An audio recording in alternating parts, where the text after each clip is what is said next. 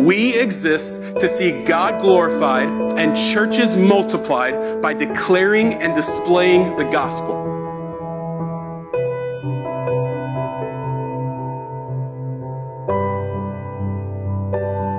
And then we pray for North Church as they launch tonight, as they have their first gathering tonight. Father, I thank you for Pastor Dan and his team. I pray that you would anoint his preaching and their worship and their gathering, and that you would bring people to know you through North Church. A new church in our city is not competition. It is partners for the sake of the gospel. Thank you for sending them. And then we also pray for Orion, for King's Cross and Independence. Would you bless them? Would you encourage them? Would you strengthen them as they share the gospel in another part of our city?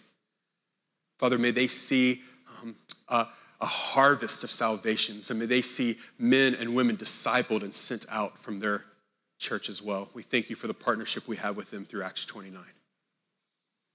Again, we need to hear from you. Speak to us. We pray these things in your name. Amen. Acts chapter 16. Chapter 16. We're going to conclude this week the end of last week's story. We didn't have time to get to it in last week's sermon. We're going to see the end of the narrative that we were in last week, and then move on in the journey of Paul and Silas and Timothy as they're going and they're declaring the gospel to different cities.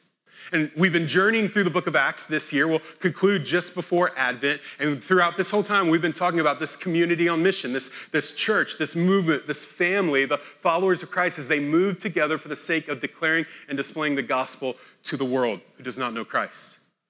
Now, if you remember last week, we looked at the story just previous to this where Paul comes into Philippi, and they begin to proclaim the gospel, and they preach the gospel to a lady named Lydia, a very wealthy business lady, a well-put-together lady, a lady who loved God, but she didn't know Jesus. And they preach the gospel, and she hears about Jesus, and she becomes a believer. And then there's the demon-possessed slave girl who is freed and redeemed by Jesus. And then there's the jailer who's guarding Paul and Timothy and Silas in prison. And God sends an earthquake and shakes the prison, and their shackles fall off their hands. And the guard's about to kill himself because he thinks they've all escaped. And Paul cries out, we're here, don't kill yourself. And the jailer says, how can I be saved? And they tell him about Jesus. And the jailer and his whole family come to faith in Jesus. And then he takes Paul and Timothy and Silas into his house. He mends their wounds and he feeds them food, and together they rejoice in the salvation of Jesus. And that's where we left off last week. But these men are still prisoners. They're still like fugitives, if you will. They're not in the prison anymore. They're now in the guard's house being taken care of. Someone's going to come look for them. That's where the story picks up. Chapter 16, verse 35. But when it was day, the magistrates sent the police, saying, let those men go. And the jailer reported these words to Paul, saying, the magistrates have sent to let you go. Therefore, come out now and go in peace. But Paul said to them, they have beaten us publicly, uncondemned men who are Roman citizens, and they have thrown us into prison. And do they now throw us out secretly? No. Let them come themselves and take us out. The police reported these words to the magistrates, and they were afraid when they heard that they were Roman citizens. So they came and apologized to them, and they took them out and asked them to leave the city. So they went out of the prison and visited Lydia, and when they had seen the brothers, they encouraged them and departed. There's a reason, for some reason, the magistrates, the city rulers, now want to release Paul and Timothy and Silas. The text doesn't tell us why. Perhaps it's their understanding of gods, that perhaps this earthquake and this freeing of them, maybe there is a powerful God on their side, but for whatever reason, they decide we've got to let these guys get out of here, and they send word through a policeman to let them leave in secret. Please just go and don't make any scene for us, right? Like we beat you, we imprisoned you, just go, get out of here. And you would think that Paul would be eager to take the opportunity. I spent one day in a jail cell at the border of Senegal and Gambia one time when I was like 19 years old because of a passport situation. And I was in there for about 6 hours. And I remember the day that a soldier said, open the door and said, hey, you can come out. I wasn't waiting around going, no, you owe me something. Right? No, we're gonna talk about this because what you did was wrong putting me in here. But that's what Paul does.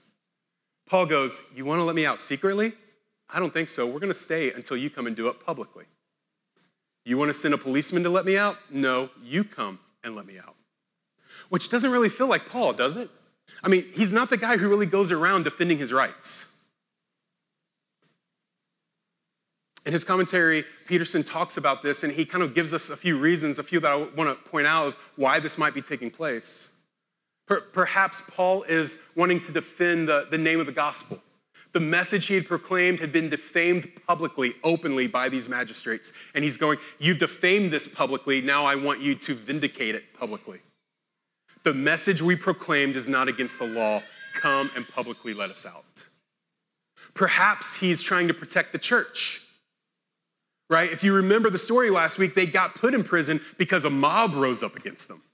Right? The people of the city rioted and a mob rose up and imprisoned them, turned them over to Rome. And perhaps he's going, listen, it is not okay that Christians just get to be mobbed by the masses and thrown in prison. But if you let us out publicly, no one will know that. Or privately, no one will know that. So you come let us out publicly. Let everyone know what happened was not right. Especially since we're Roman citizens, which terrified the magistrates. Right? Because it turns out not only was Paul innocent, but the magistrates were guilty. Right? They broke the law by not putting them on trial and by throwing them in prison and beating them unjustly. Or perhaps Paul is bringing forth this thing that we're going to see him write about in Philippians chapter 2, verses 5 through 11. This idea of Christ's humility and exaltation. Perhaps this whole practice is an illustration, if you will, a living out of the humility and exaltation of Christ. In Philippians chapter 2, verses 5 through 11, Paul writes this, have this mind among yourselves, which is yours in Christ Jesus, who though he was in the form of God, did not count equality with God a thing to be grasped, but he emptied himself, taking on the form of a servant and being born in the likeness of men, and being found in human form, he humbled himself, became obedient to the point of death, even death on the cross. Therefore, God has highly exalted him and bestowed on him the name that is above every name, so that at the name of Jesus, every knee shall bow and every tongue confess that Jesus Christ is Lord, to the glory of God and the Father. Perhaps, as Paul says, have this mind among yourselves. He's living this out.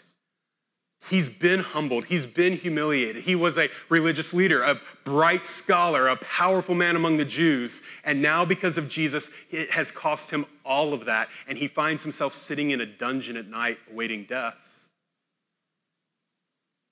He goes, I have been humiliated. Now the exaltation of my vindication. Come, let me out publicly.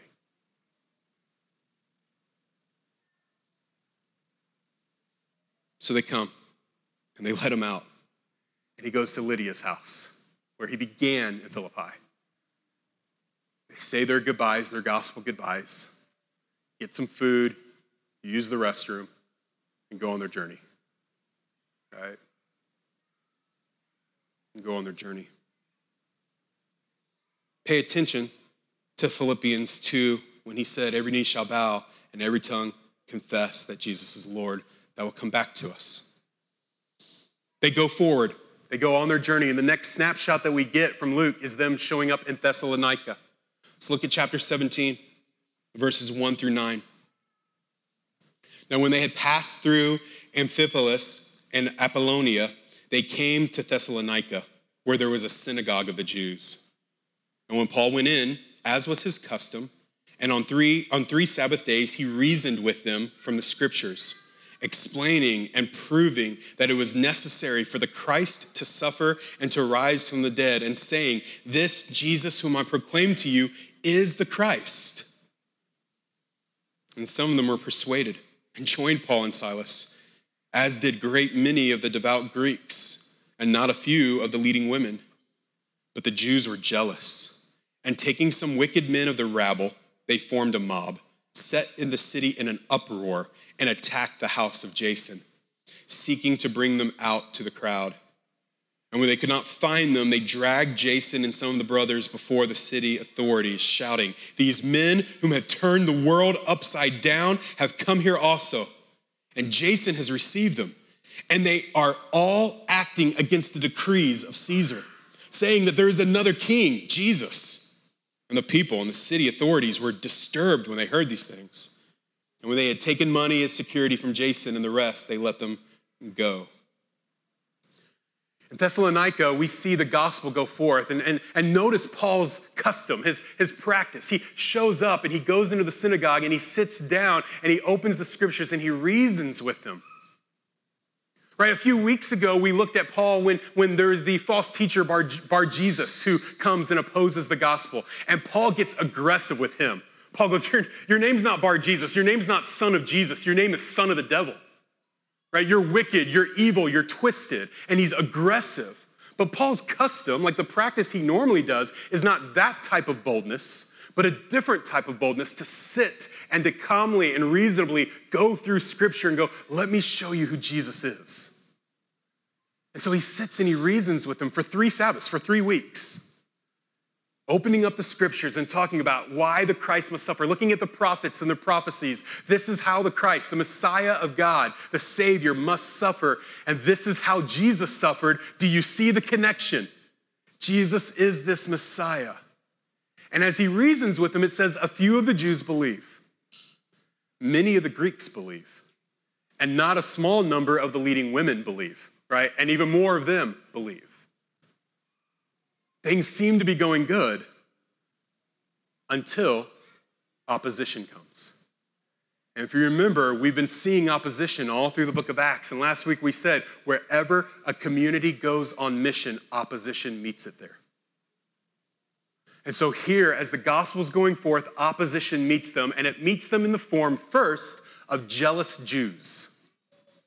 Jealous Jews, particularly Jewish leaders and devout Jews who have lived their whole lives pursuing the law, who've lived their whole lives in pursuit of God and righteousness by being good enough, by keeping the law of Moses well enough. And all of a sudden, what they see transpire is a man stand and reason with them that the Messiah they've always waited for has actually already come, has died, has risen again, and is now back in heaven. And that Messiah brought a message that all are welcome to his table through faith in him. And it's rattling everything in their paradigm. Because they see here many Greeks and not a few of the leading women coming to faith.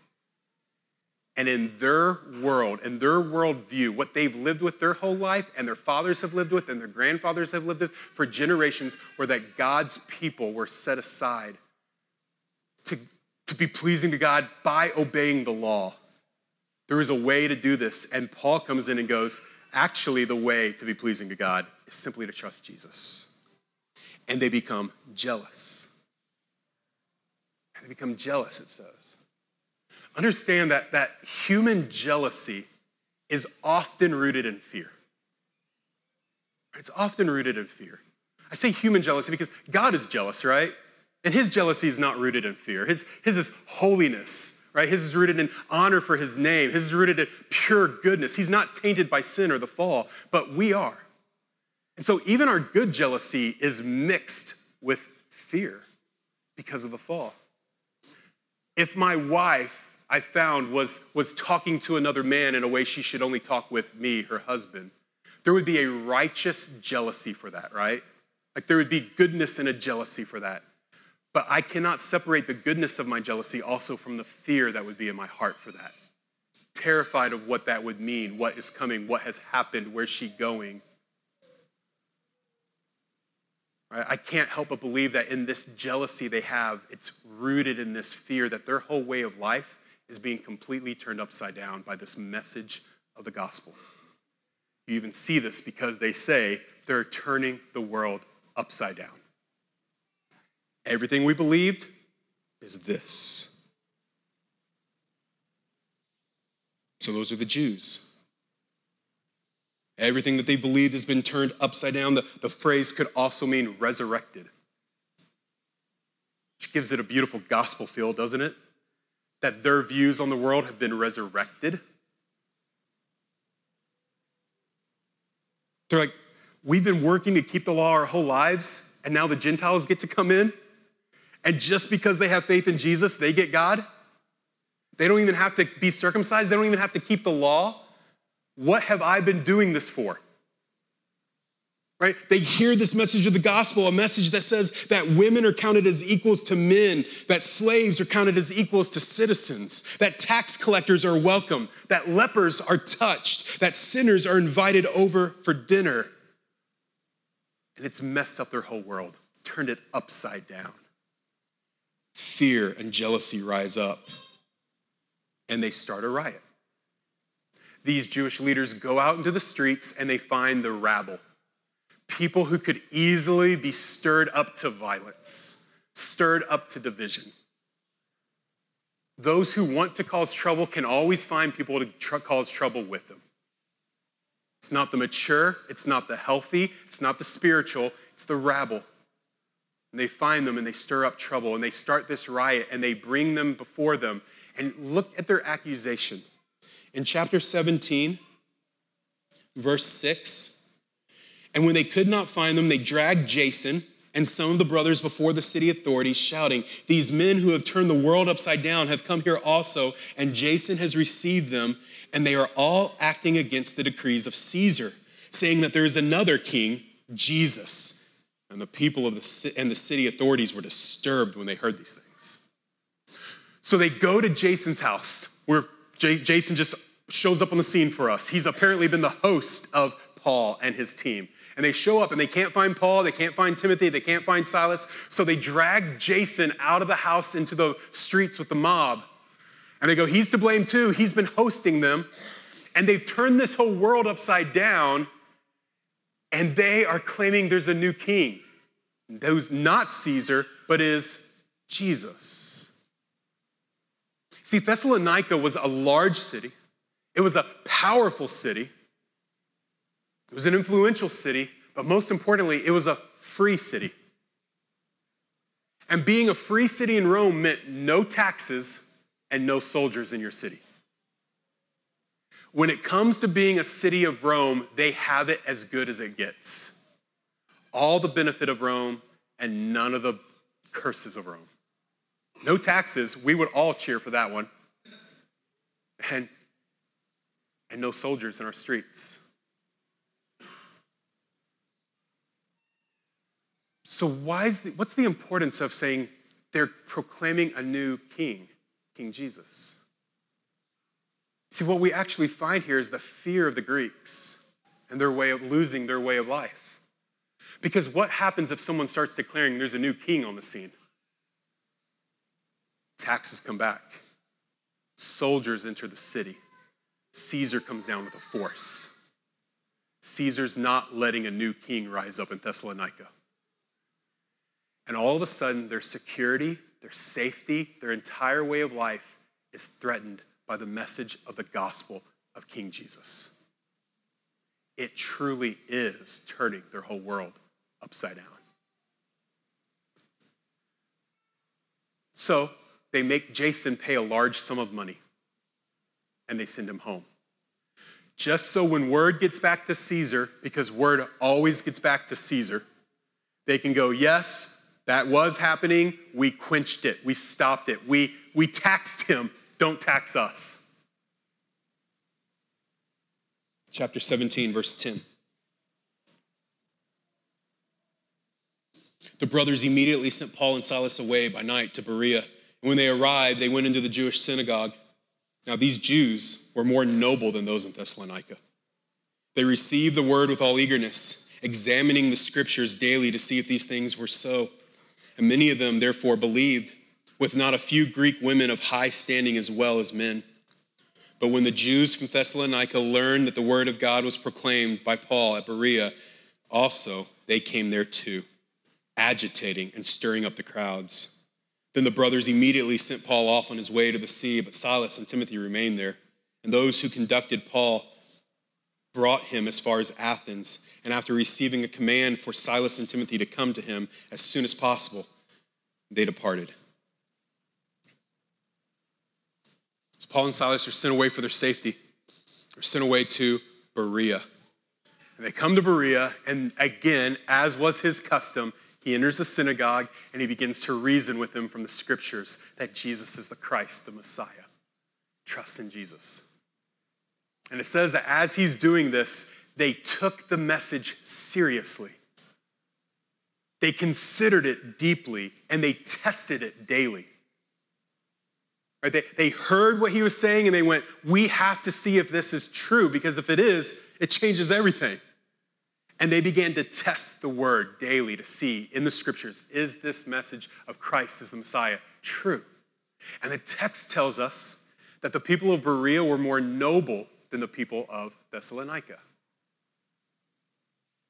Thessalonica was the important city, the powerful city, the city on the road that mattered, the city of people who had a social status. Berea was not. In their culture and in their society, the Thessalonians were high and the Bereans were low. Yet Scripture says it's the Bereans who are more noble. Isn't that what the gospel does? The gospel takes things and it turns them upside down. Life is death and death is life. Last is first and first is last. Least is most and most is least. It changes our whole paradigm. It turns it all upside down. But wherever the community of God goes on mission, opposition meets them there. And in Berea, the opposition actually came from Thessalonica. The Thessalonians, who were mad about the gospel turning their city upside down, hear that the gospel is being shared in Berea, and they come with force to stop it. It's only 45 miles, which doesn't seem like, hey, that's not big of a deal with our cars, but remember, they're walking. They care enough about stopping Paul's mission, opposing the message, that they walk 45 miles to cause trouble for him. And they show up and they start raising a riot in Berea, making the same claims, and the same thing continues on. The mob forms, and the new believers usher Paul out quickly. They're not going to let this escalate again. Timothy and Silas stay there and wait for him to send for them. So what do we do with this? Let's try to make some sense of this. Right? Because as we read these stories, there's actually nothing that tells us to do something. Right? We have no direct imperatives here. Like, do this. We don't know what to do within this text, but we need to see what the text is telling us to understand what it's saying about God and us. On one hand, the application is very straightforward. When you proclaim the gospel, there will be some who believe, and there will be some who oppose. Expect that. Don't be thrown off by the opposition. Don't be thrown off if the opposition is far greater than the belief. It's part of the process. We share the gospel, people oppose, and some people believe. Keep sharing the gospel. But there's more to it than that. The Jews were jealous because their sense of community, of identity, of their world was being disrupted by the gospel. Who was important and how one was made right with God, who got recognized in society, who was welcome at their table. All these things were being turned upside down by this message that God welcomed all through his son, Jesus Christ. Likewise, the mobs were angry and aggressive because their very sense of security and safety was being threatened by this message of Christ, which was a message that there is a different king than Caesar, King Jesus, which was the message that Paul was preaching. It plays into the Philippians 2 when he says, every knee shall bow and tongue confess Jesus is Lord, not Caesar.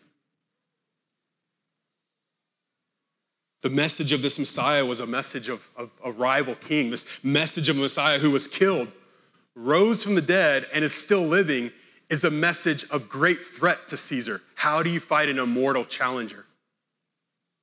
The message that all must bow this knee was a message of insurrection. So the Jews are terrified of this lost sense of life that they knew as the community and identity in God. And these Greeks are terrified because of their lost sense of security and safety in Rome. The reaction they have is much like the reaction of this rich young ruler that Jesus met. The man who comes to Jesus, he has much, and he says, how can I have life? And eternal life. And Jesus says, go sell all that you have and follow me. Jesus was speaking to his heart. What is his security? What is his value? What is his safety? What does he hold and treasure most? Turn that upside down and come follow me. And like that rich young ruler who walked away and did not sell and did not receive Jesus, these Jews and these Greeks are opposing the gospel out of their fear of losing what they value most. In so many ways, what they thought about this gospel message was true. The gospel absolutely turns the world upside down. The gospel disrupts everything. It disrupts our comforts and our paradigms. It disrupts our false senses of righteousness and justice. It disrupts what we believe about ourselves and what we believe about others. The gospel welcomes people that we hate, and it condemns people that we love. The gospel exposes our idols, and it reveals our lies. It roots up our false securities. It truly turns the world upside down. It is offensive in every way. That was true. And in so many ways, what they thought about this gospel message was also false. See, the Jews thought that Jesus was changing the whole system.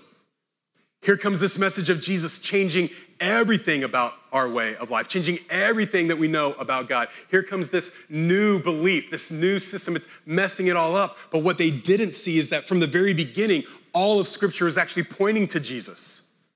He wasn't the new kid on the scene changing everything. He was the original creator of the scene, who spoke all things into being and gave the law and gave the Scriptures to bring his people back to him. This whole thing was about him from the very beginning. And from the very beginning, his plan, God's plan, was not for his people to become an elite club with exclusion. An elite club with with exclusive rights on God's righteousness. Rather, they were to become a community on mission who took the good news of Jesus to all sinners, that God saves sinners who come to him in faith. The true community of God was always intended to be a place that was made up of Jews and Gentiles, men and women, young and old, rich and poor, slave and citizen. It was meant to be that way. And so what they thought was actually the flipping of the script was actually the resurrecting of the script. It was the setting straight what was always meant to be.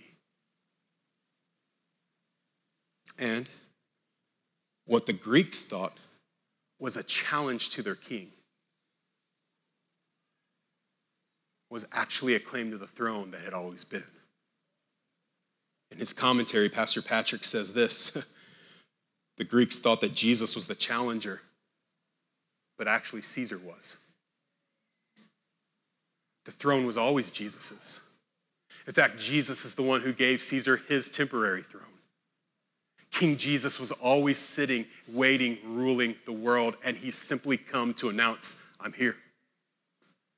And so their proclamation of every knee shall bow and every tongue confess, come to King Jesus, repent, be saved. Their proclamation is actually not new news. It's actually not a twisting of things. It's actually not even insurrection towards the king. It's actually towards Caesar. It's actually an announcement that the king is still on his throne.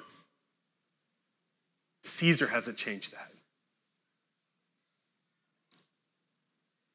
And ironically, what the Greeks feared so much was that this idea of this new king would upend all of their life, would change all of the blessings that they had from Rome, would mess up all of their security and all of their safety, that it would be a rival, and they wanted to remove Caesar from his throne. But what Jesus was actually calling them to do was to be citizens of the kingdom within the kingdom.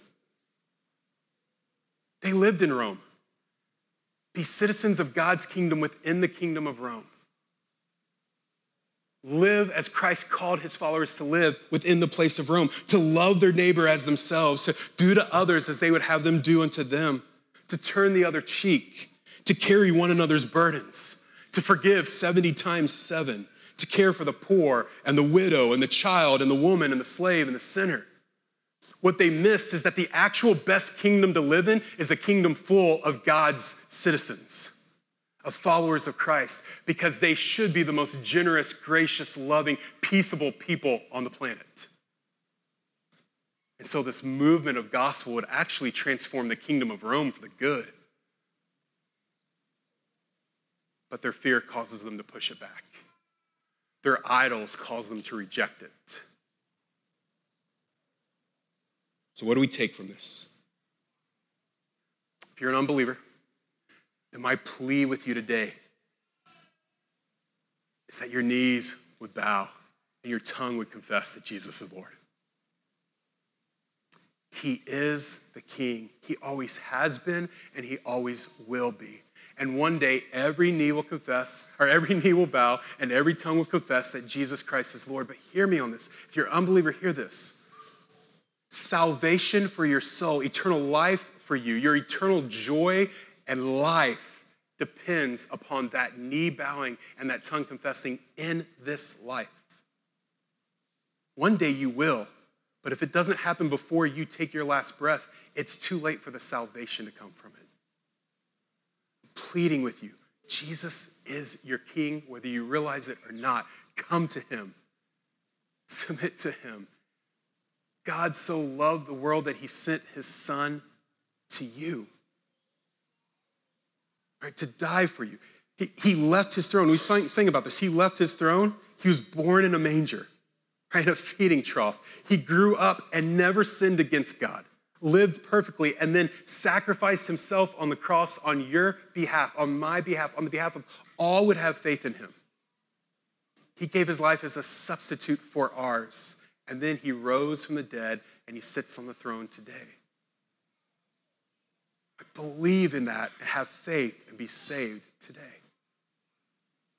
And then for the believers in the room. Last week we rolled out for you that we hope these texts would bring out within us thankfulness and hopefulness and boldfulness. Remember, we made up that word. We hope they would spur in our hearts to be thankful, to be hopeful, and to be bold. Thankful for the salvation we have. Thankful that Jesus always has and always will sit on the throne. Hopeful that even in the midst of opposition, people are coming to faith in Christ. The gospel is going forth. And bold with this gospel. Bold with this gospel message. Perhaps you're like I have been far too much. And my apprehension to boldness in declaring the gospel to people is actually fear of turning people's lives upside down. It's actually fear of messing with people's paradigms. Fear of coming in and being like, everything you've thought is totally wrong, let me help you start completely over in life. Fear, if you will, of changing their frameworks and removing their securities and their comforts. Fear of being considered an insurrectionist, if you will, in their lives. Which really comes down to a fear of my own peace. If I rattle their lives, what's that going to do back to my life?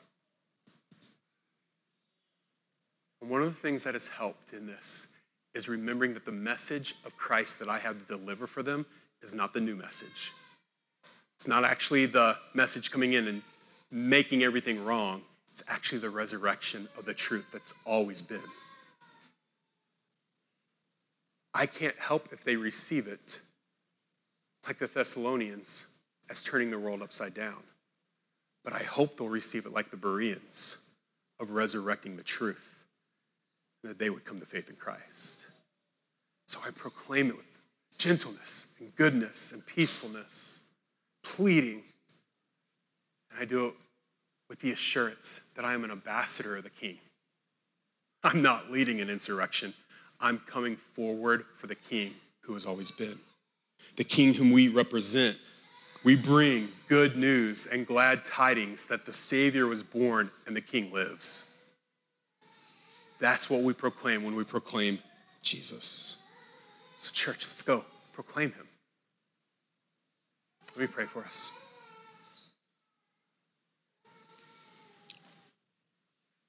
Jesus, I thank you for your word.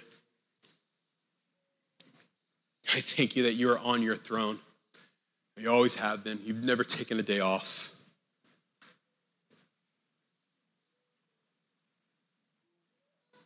And so I pray that you would root your word within our hearts today. That you would save those who have had no faith. And that you would spur forward those who have had faith in you. That you would cause us to be a community on mission, boldly proclaiming that the King lives. For the glory of God and the joy of those we share with, the King lives. Come to Jesus and be saved. We thank you for your word again. Amen. Every week we conclude our time in the Word with communion. We do this for various reasons, but today as we do this, we come to this table as an actual declaration that the King lives. His body was broken, his blood was shed, but praise be to God, the King rose from the dead. And through faith, we're invited to his table. Jew and Greek, slave and citizen, man and woman, rich and poor, educated, uneducated, we're invited to his table. No matter what our sins were in the past, through faith, we get to come to the King's table and eat because of what Christ did. And so we invite you to come. If you've placed your faith in Jesus, then we ask you to come. If you happen to have never placed your faith in Jesus, then our invitation to you today is to be honest with yourself about that and stay in your seat. We're so glad that you're here. You're welcome to come back week after week after week as we reason from the scriptures that Jesus is the Messiah. But this is just juice and bread to you. Don't fool yourself by coming and taking juice and bread that actually has no spiritual purpose for you who have no faith in Jesus. Rather, watch us proclaim we believe the King's alive. And then we'd love for you to come talk with us after the service about this living King, Jesus. Thank you for listening to audio from Emmaus KC, located in Kansas City. For more information about Emmaus KC, please visit us online at www.emmauskc.com.